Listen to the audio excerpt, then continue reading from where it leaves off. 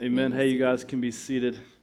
I just want to first address, we've been praying for the Spirit of God to just rain down in this place, and He has just brought it through condensation. So that's what we have here today. So I'm here on the floor with you. I'm glad you're here. If you're here for the first time, I want to personally say that we're glad you're here.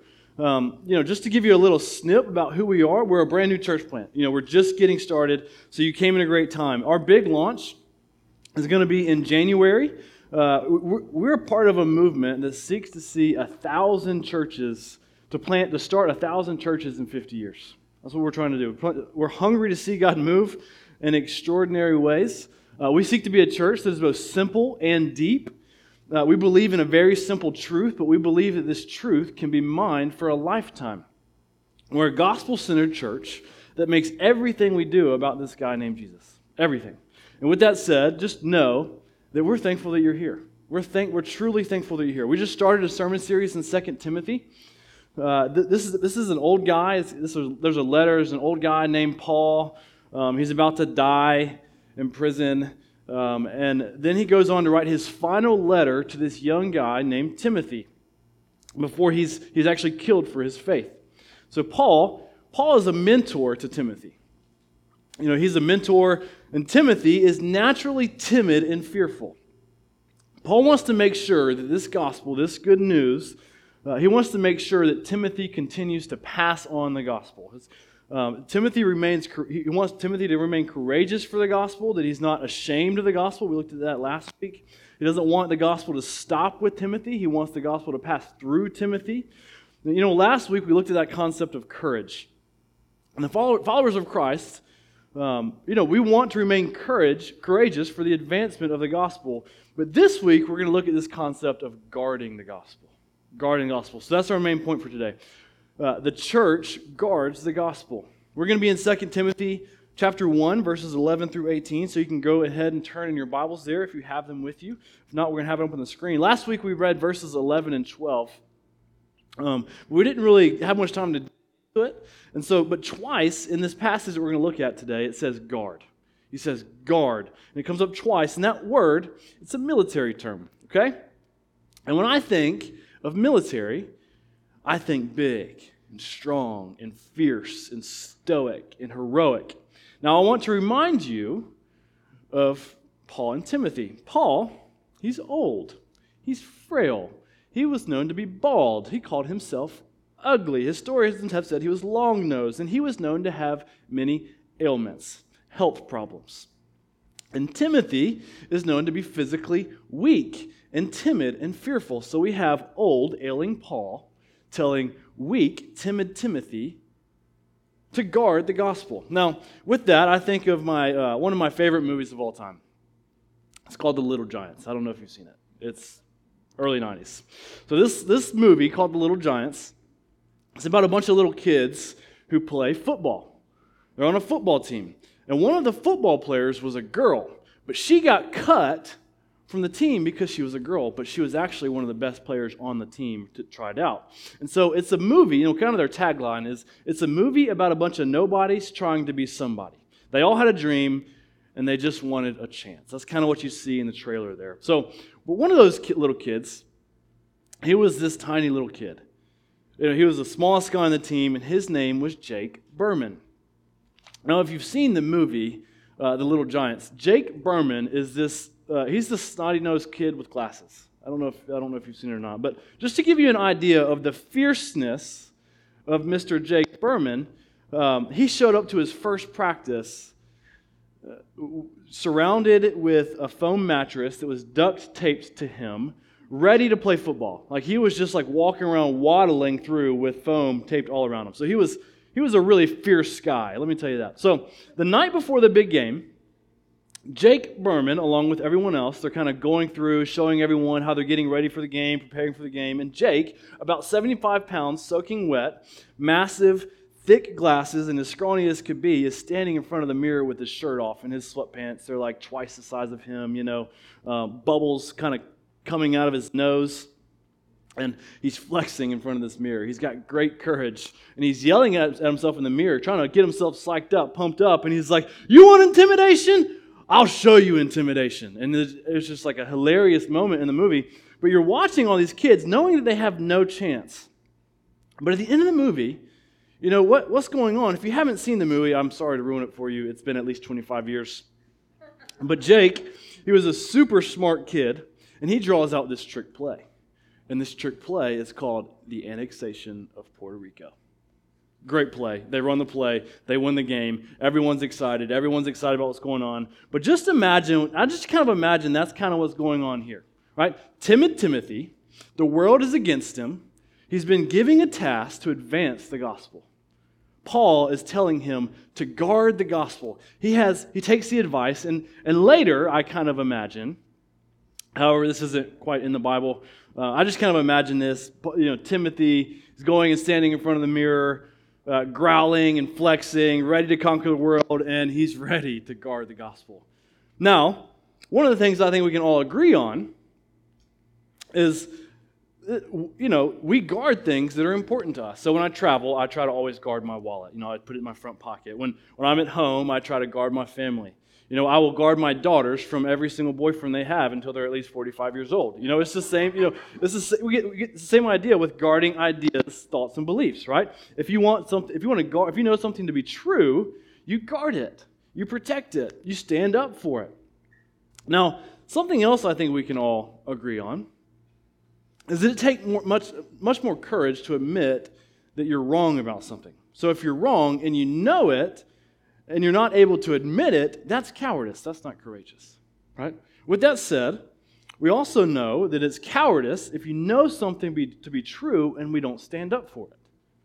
Last week, we talked about not being ashamed and suffering. And if you're not a Christian here today, I think this should at least intrigue you, that someone would guard something and protect it even when they know it could cause some sort of suffering and hardship.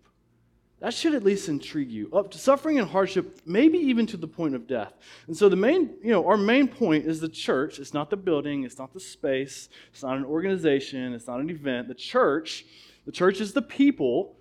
If the main point of today is the church is to guard the gospel, then what we need to answer through our passage today is, how does the church guard the gospel?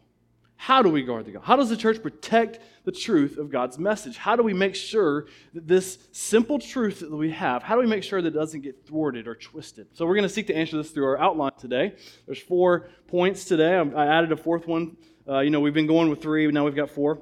So here it is. Guard the gospel with your gifts. Guard the gospel with the word. Guard the gospel with community. And then just to spice it up a little bit, we're going to end our time with this great truth. That take heart, church. God is guarding the gospel. So we're going to be in our text, and I never want to assume anything. So we have to get to what this gospel is. We've talked about it over the past few weeks. This is our simple truth. We have all messed up. We've all messed up. That's called sin. We've all been separated from God, and because of our sin, the Bible says we all deserve a penalty called death. The penalty is death. And because of this, because of our penalty, because we messed up, because we deserve death, we need someone to rescue us. We're in desperate need of a redeemer, of a rescuer. So in God's kindness, He sent a redeemer. He sent a rescuer. And the rescuer, his name is Jesus. Now Jesus, He lived the perfect life without sin. And then He died the death that we all deserved. And He took our punishment. He took it for us. He was the perfect substitute sacrifice. And when we put our trust in Jesus, we get the eternal life that Jesus earned. Jesus earned it, but we get it when we trust in Him. If it seems too simple, you're probably right. It's that simple. This is a very simple truth. It's so simple, it's good news. That's what gospel means. Gospel literally means good news. So when you believe in Jesus, when you believe that Jesus was God, that Jesus rose from the dead, that Jesus took the punishment of our sin that we deserve, if you believe it, He saves you. You're not saved by what we do. You're not saved by going to church. You're not saved by doing more right than wrong. You're saved by believing. That's it. That's the gospel. When you believe, God comes into your heart and starts to work in your life. God starts to work in you to do things that you wouldn't normally do. A lot of different things.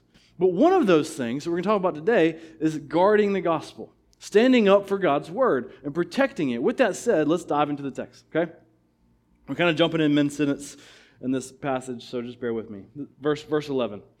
For which, he's speaking of the gospel, for which I was appointed a preacher, an apostle, and a teacher, which is why I suffer as I do. But I am not ashamed, for I know whom I have believed, and I am convinced that he is able to guard until that day what has been entrusted to me.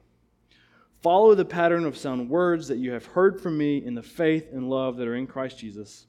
By the Holy Spirit who dwells within us, guard the good deposit entrusted to you. You are aware that all who are in Asia turned away from me, among whom are Phygelus and Hermogenes. May the Lord grant mercy to the household of Onesiphorus, for he often refreshed me and was not ashamed of my chains. But when he arrived in Rome, he searched for me earnestly and found me. May the Lord grant him to find mercy from the Lord on that day, and you well know all the service he rendered at Ephesus. So I want to point out something in verse 11. Okay? There's this theme that we've seen kind of throughout this entire first chapter, specifically about what God gives us. Now we see that God gives power and love and self-control. We've talked about that. God gives us a mission. He gives us a message, and He gives us a method for the mission. But we also see in this first chapter that God gives us gifts. Earlier in verse 6, Paul told us to fan into flame the gift of God, to work out the gift that God had given specifically to Timothy. And then when we look down again in verse 11, we see the gifts that God gave Paul, his mentor, Timothy's mentor. Paul says, for which I was appointed a preacher, an apostle, and a teacher. So these are specific gifts that God gave to Paul. Paul was set apart. Paul was appointed to be a preacher, an apostle, and a teacher. And then down in verse 12, Paul says, which is why I suffer as I do, but I am not ashamed. So you see, Paul knew that God appointed him. Paul knew that God gave him his gift of preaching and his gift of teaching and his apostolic gift, and all of it was from God, but he suffered. One of the things that's interesting is that he suffered specifically because of his gifts. He said, when he spoke of his gifts, he said, that's why I suffer as I do. You see, Paul's suffering is tied to his gifts. Very interesting. But more importantly here, Paul's courage is tied to his gifts. Paul is able to be courageous in his suffering, his hardship, because he has a confidence that what he has, this gift, he has a confidence that this is from God. He knew his message was from God, his mission was from God, and he also knew that his gifts were from God. Paul was able to use his gifts, specifically his gifts of teaching and preaching, his apostolic gifts, courageously to guard the gospel, which is our first point. Guard the gospel with your gifts. Guard the gospel with your gifts. Now I want to be clear here. Paul he had a specific gift of teaching and preaching and an apostolic gifting. And these are gifts that we often think of when we think of guarding the gospel. These are gifts that we think of because specifically in guarding the gospel using the word. And we're going to get to that later. But don't think that just because you don't have a specific gift of preaching and teaching, don't think that you can't guard the gospel using your gifts. Here are a few examples. Okay? If you have the gift of hospitality, you are helping to guard the gospel by providing a safe place for people who are hurting, by providing a place of refuge for the confused. Safe and comfortable environments, they naturally break down barriers, walls and barriers. If you have the gift of exhortation, of encouragement, or faith, right? You're guarding the gospel by displaying a sense of confidence in who God is. You're encouraging everyone else to guard the gospel. Or how about the gift of words of knowledge or wisdom or discernment?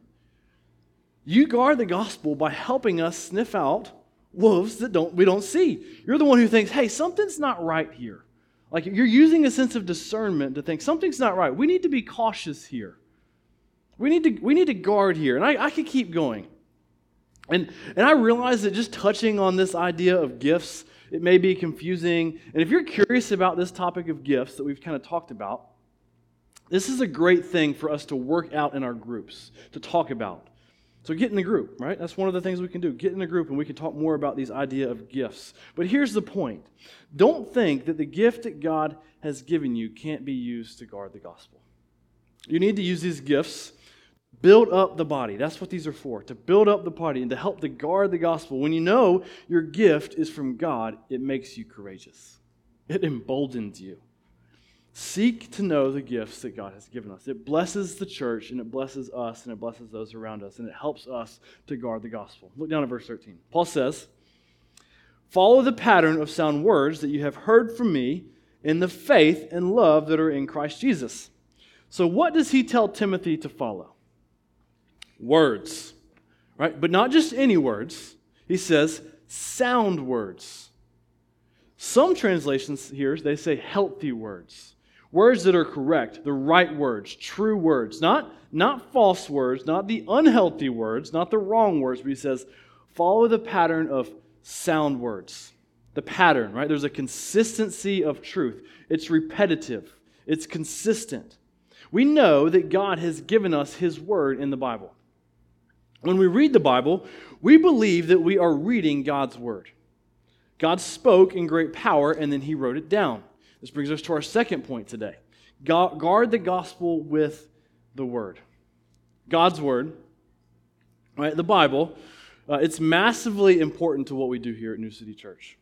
We don't just make up stuff, right? We don't just try to motivate people and tell people what they want to hear to make them feel better or to draw a big crowd.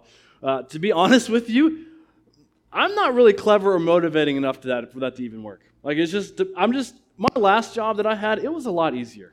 And strangely enough, outside of the power of God working in my life and changing me, my natural disposition is just to really not like public speaking.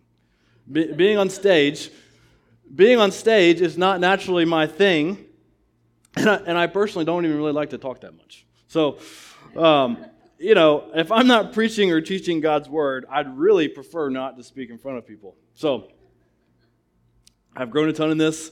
Obviously, I do it now. But the point I'm getting at is my words have absolutely no power. None at all. But God's Word is bursting with power. Bursting with power. The collective power of all of our words together put in this room is a drop in the ocean compared to the power of God's Word. Why would we speak and proclaim weak, man-made words when we have the power of God's Word? If someone is preaching what people want to hear, not according to God's Word, we should run. If someone is changing what God's Word says so it fits better with the culture of the day, or because we don't like what it says, we should run. That's cowardly. That's not courageous. It's not really that hard to preach what people want to hear. There's so many false teaching of our day that we have got to be aware of. People often will use the Bible to give a sense of false promises. It seems like Christianity is very subtle because the Bible will be quoted, but it's not true Christianity. The verses of the Bible are taken out of context. It's not they're not used in the way that they're intended to be. Here's something that here's a phrase that's used often that we should be aware of, that we should guard against. When someone says, "I like to think of Jesus as," or "my Jesus would," or "my God would," right? Typically, whatever follows those statements is typically not right. It's typically heresy, right? It's generally not the way God revealed Himself to be. Logically, it really just doesn't make sense to invent our own God because we're innately making ourselves God. If we're inventing a God the way we want Him to be, then we're saying, hey, I'm the one with all the power. I'm the one who's actually really God here. So it would be like me saying, hey, my name's Eric. I've got a wife and 3 kids, and I went to NC State. And you're coming back here and saying, no, you didn't actually go to NC State. That's not really, I don't like NC State, so we're not going to, you didn't really go to NC State. Right? That's silly. But this is what happens in our culture. All the time in our culture with God. And unfortunately, it happens in the church as well. And we have to guard against this. We can't have a pick and choose Christianity. We can't pick the things we like and pick the things we don't like. This may be one of the most dangerous things in the church today. Another one of these false gospels is that we have to recognize what Jesus did at the cross. Like we will recognize what Jesus did at the cross, but then oftentimes what can happen is that the power and the presence of sin is belittled. It says, God loves me, Jesus paid for my sins, and I can do whatever I want. Listen, that's not Christianity. That's just plain selfish. That's selfish. Yes, Jesus is our Redeemer. Jesus is our protector, but He's also our King. He's also our King. You can't say you love someone and then constantly do things that they don't like and say that we love them. You don't love them, we're just using them, right? It's not hard to preach what we don't want, what people want to hear. People have itching ears, is what the Bible says. It's much harder to take and takes much greater courage to preach what is true, even if it ruffles our feathers and makes people mad. We understand, okay, we understand that we have an offensive message. I get it. But we believe that it's true, and we stand firm on it. We strive hard to guard it here. We believe that the entirety of God's Word is powerful and true, and we need to know that it's true. We also need to seek to know why it's true.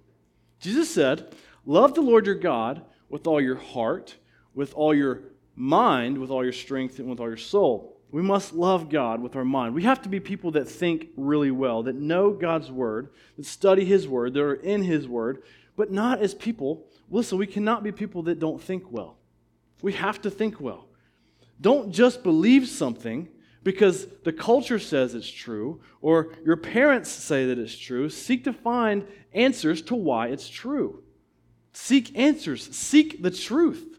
We need to know what is true. Listen, I've studied many different cultures and religions, and the more I study, the more I'm convinced that it's true. Right? The more I study God's Word, the more I'm amazed at how cohesive God's Word is. The Bible was written over a period of 2,000 years with 40 different authors. Might I remind you, these authors, they did not have Google Docs, okay? The cohesiveness and the continuity of God's Word is unbelievable.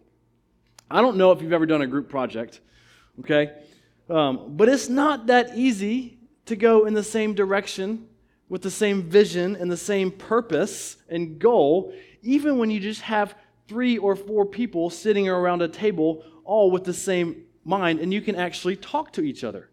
But can you imagine doing a group project with 40 different people spread out over 2,000 years with different languages, with different cultures, and ways of thinking, and it actually makes sense? With everyone having the same purpose, goal, and vision? I think it would be really difficult. I do. I think this would be really difficult, if not impossible, unless there's one person over the entire project directing it, guiding it, and writing it all down. That's what happened with God's Word. God used human authors to speak through His Word. And then a guy named Jesus comes down to earth, claims to be God, and confirms that everything that was written was true, and then that guy named Jesus performs miracles. He died on the cross, and then He was buried, and He rose from the dead. Right? What else does it take? And then people write down what they saw, and they all have different perspectives, and they all agree. And then those that saw it with their eyes, they witnessed it, they believed it to be true, and then they were willing to die for it. Here at New City Church, along with many other like-minded churches, not just here, but all over the world, we hold to God's Word as the ultimate source of truth. It's the ultimate source of truth. Something to know about the spreading of Christianity. A little bit of a Christian history here. In the spreading of Christian history, the first couple hundreds of years, God's Word was the only source of truth. There was nothing else. They read it aloud together, they studied it together, they preached it, they prayed through it, and then because of various reasons like cultures changing and languages changing and corruption in leadership, they started to forbid people to actually read the Bible in their own language. So then they had to go to those who were in leadership to be taught God's Word. And because of corrupt leadership, they often would control the message and maintain power and often receive money.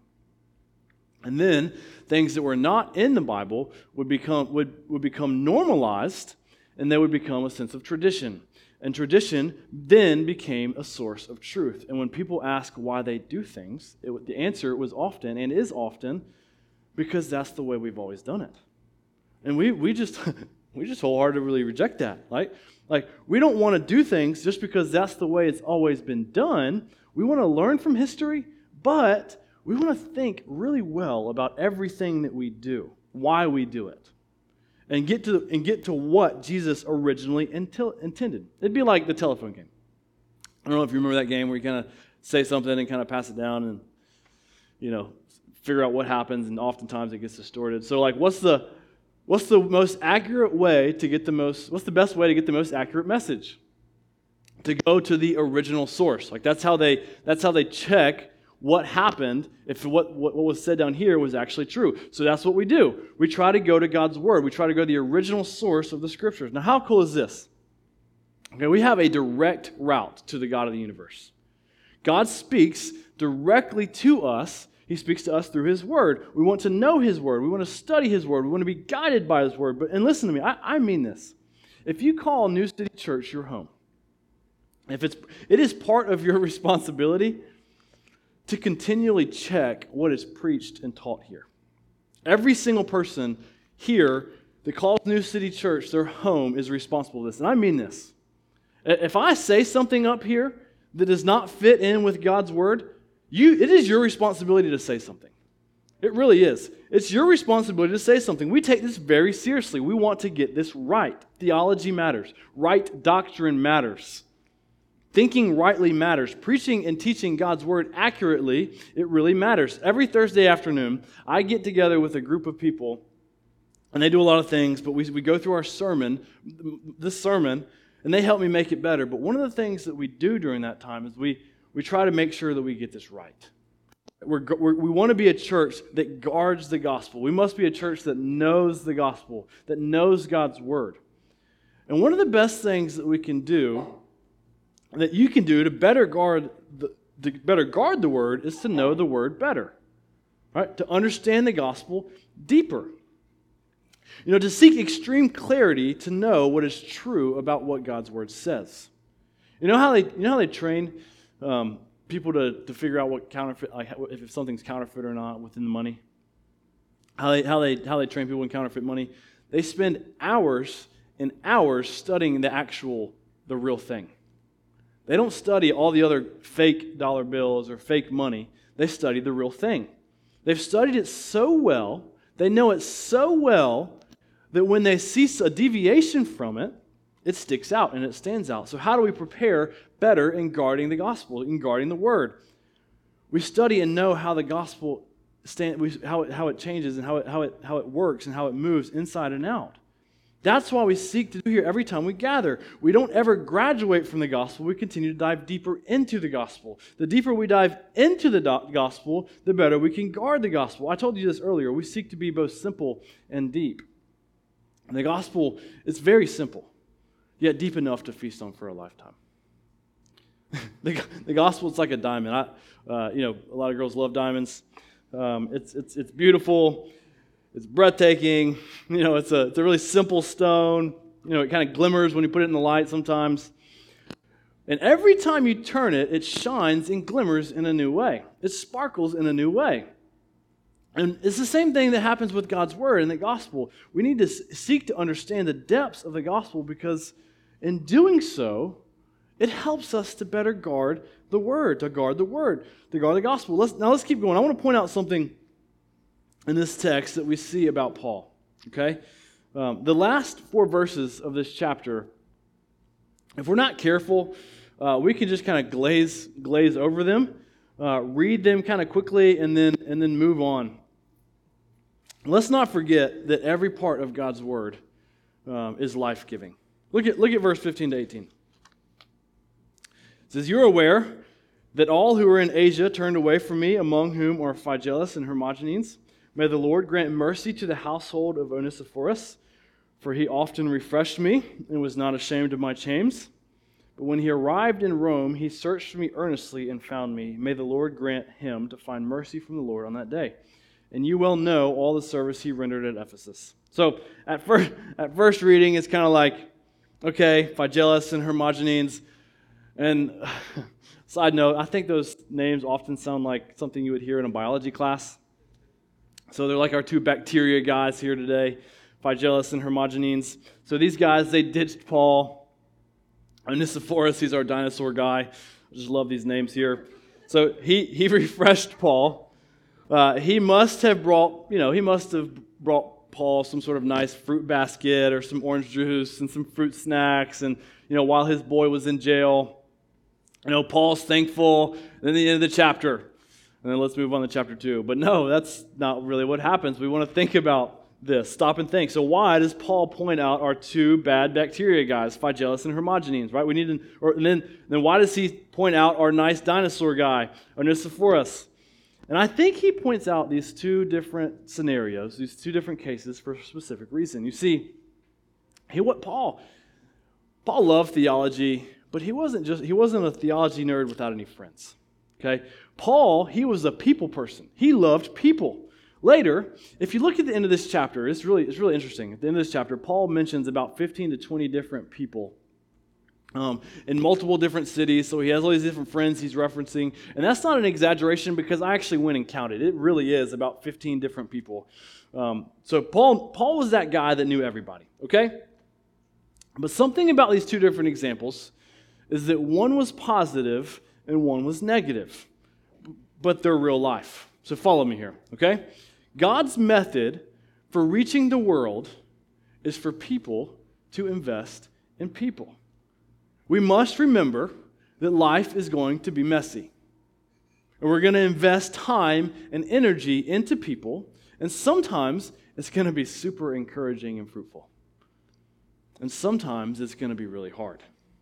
Sometimes some are going to reject you and turn away from you, and then sometimes some are going to return the favor when we invest in them, and they will be extremely refreshed by them. It's going to happen, and with that said, we must not let the hard experiences keep us from continuing to invest in people.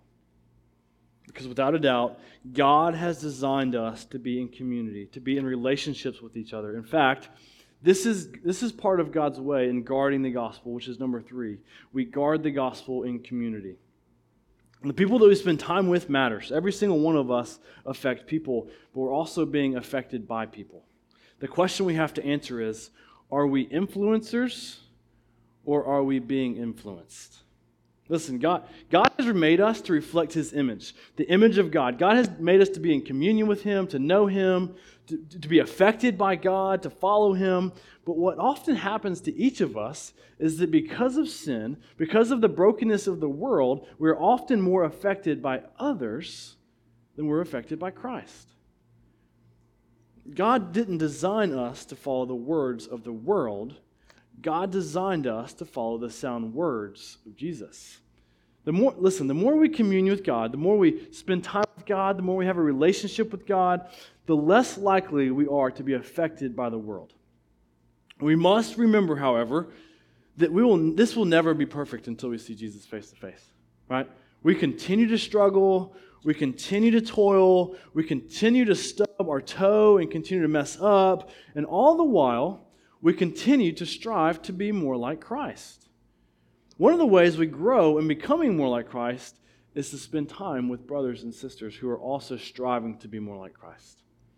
By spending time with other brothers and sisters in the faith, by investing in others, we become guardians of the gospel together. If I'm helping you to grow in understanding of the gospel so that you can better guard the gospel, we're protecting the gospel together. Like it's a group project. This is what the church is to do. The more we build one another up, the more we encourage each other, the more we point each other to Christ, invest in each other, the greater we guard Christ. God did not create us to live in the Christian life alone. That's not the way we were intended to be. God did not create us to be alone. This is one of the more tragic things of the church today.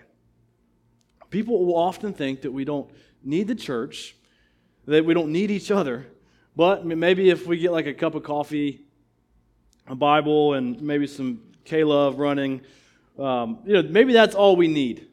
But this is far from what God designed us to do.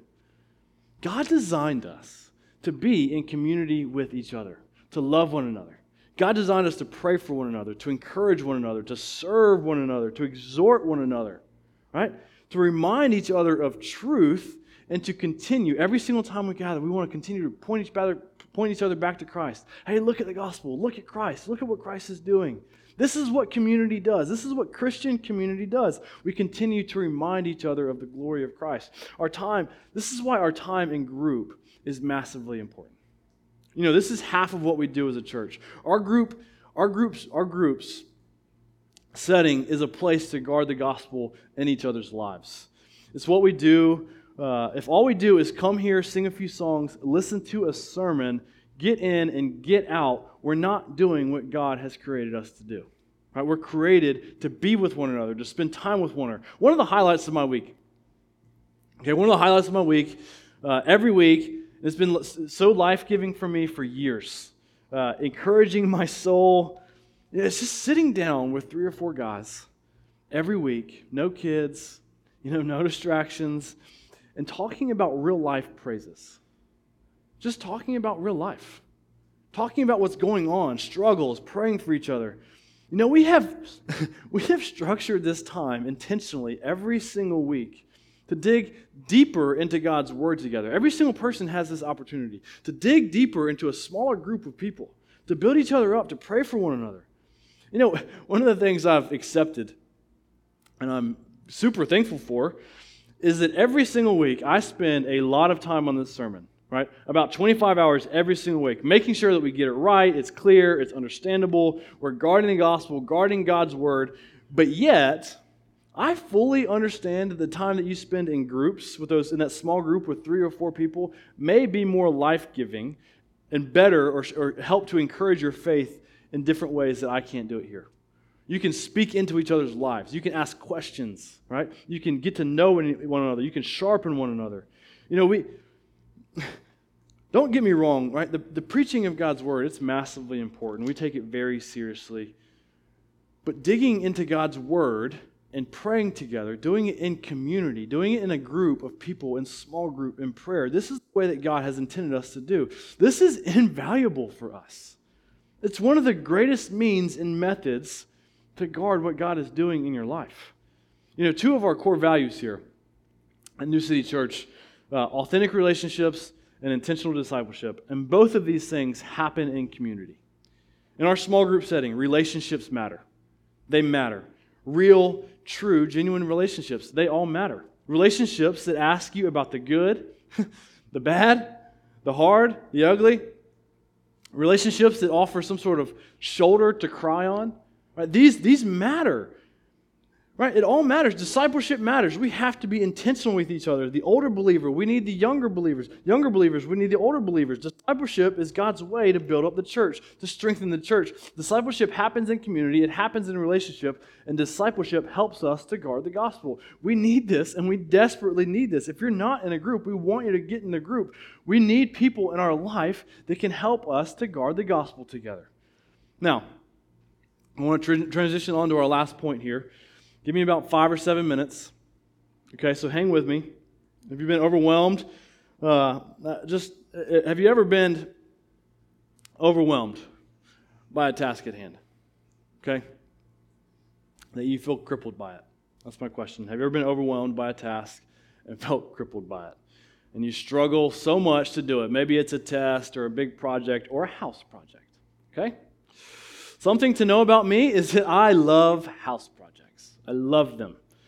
But let's just say I'm not the handiest guy in the world. Okay? So it caused a few problems. Now I've gotten a lot better.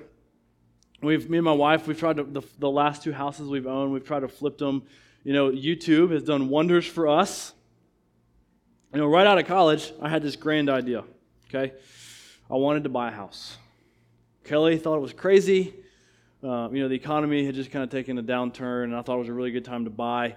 I like to find things at really good deals. It was still crazy, right? Kelly was in school. She didn't have a job.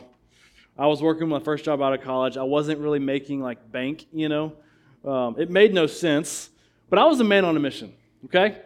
We had a purpose. We bought a small foreclosed house, and let me tell you about this house. It was without a stove. It didn't have, it was missing half the kitchen. The bathroom floor was coming up. It had slimy goop all over the walls. Okay? Our first day, our neighbor comes in, and she says, oh yeah, right there, that's where the previous owner, that's where he was actually shot and died. So let's just like to think we got a pretty good deal on this house. But we had been married for less than a year, and I was testing out that theory, happy wife, happy life. Kelly was a trooper. She bought into this grand vision, and but one of the things she wasn't fully aware of was my handyman abilities, okay? Actually, she had more tools than I did, right? But we put our heads down. We got to work. We had like a painting party. We actually had to Clorox the walls first. We had to wipe them all down. We bought new carpet with my birthday money that I'd been saving for like 15 years. My dad kind of helped with the oven. And then Kelly's dad came in. Okay, Kelly's dad, super handy guy. And he basically made our house livable. He patched the holes in our bathtub that I had no clue were there. Okay, he fixed our sink that I didn't know wasn't working. And then a year later, this other guy, he came in and he helped us fix the floor, the tile floor that wasn't coming up, and he helped me tile the floor. And when I say he helped me, I watched. Okay, I drew a few chalk lines, I put some mud down, I learned a few things, and then he tiled. Right? I share that story because the thought of fixing up a house.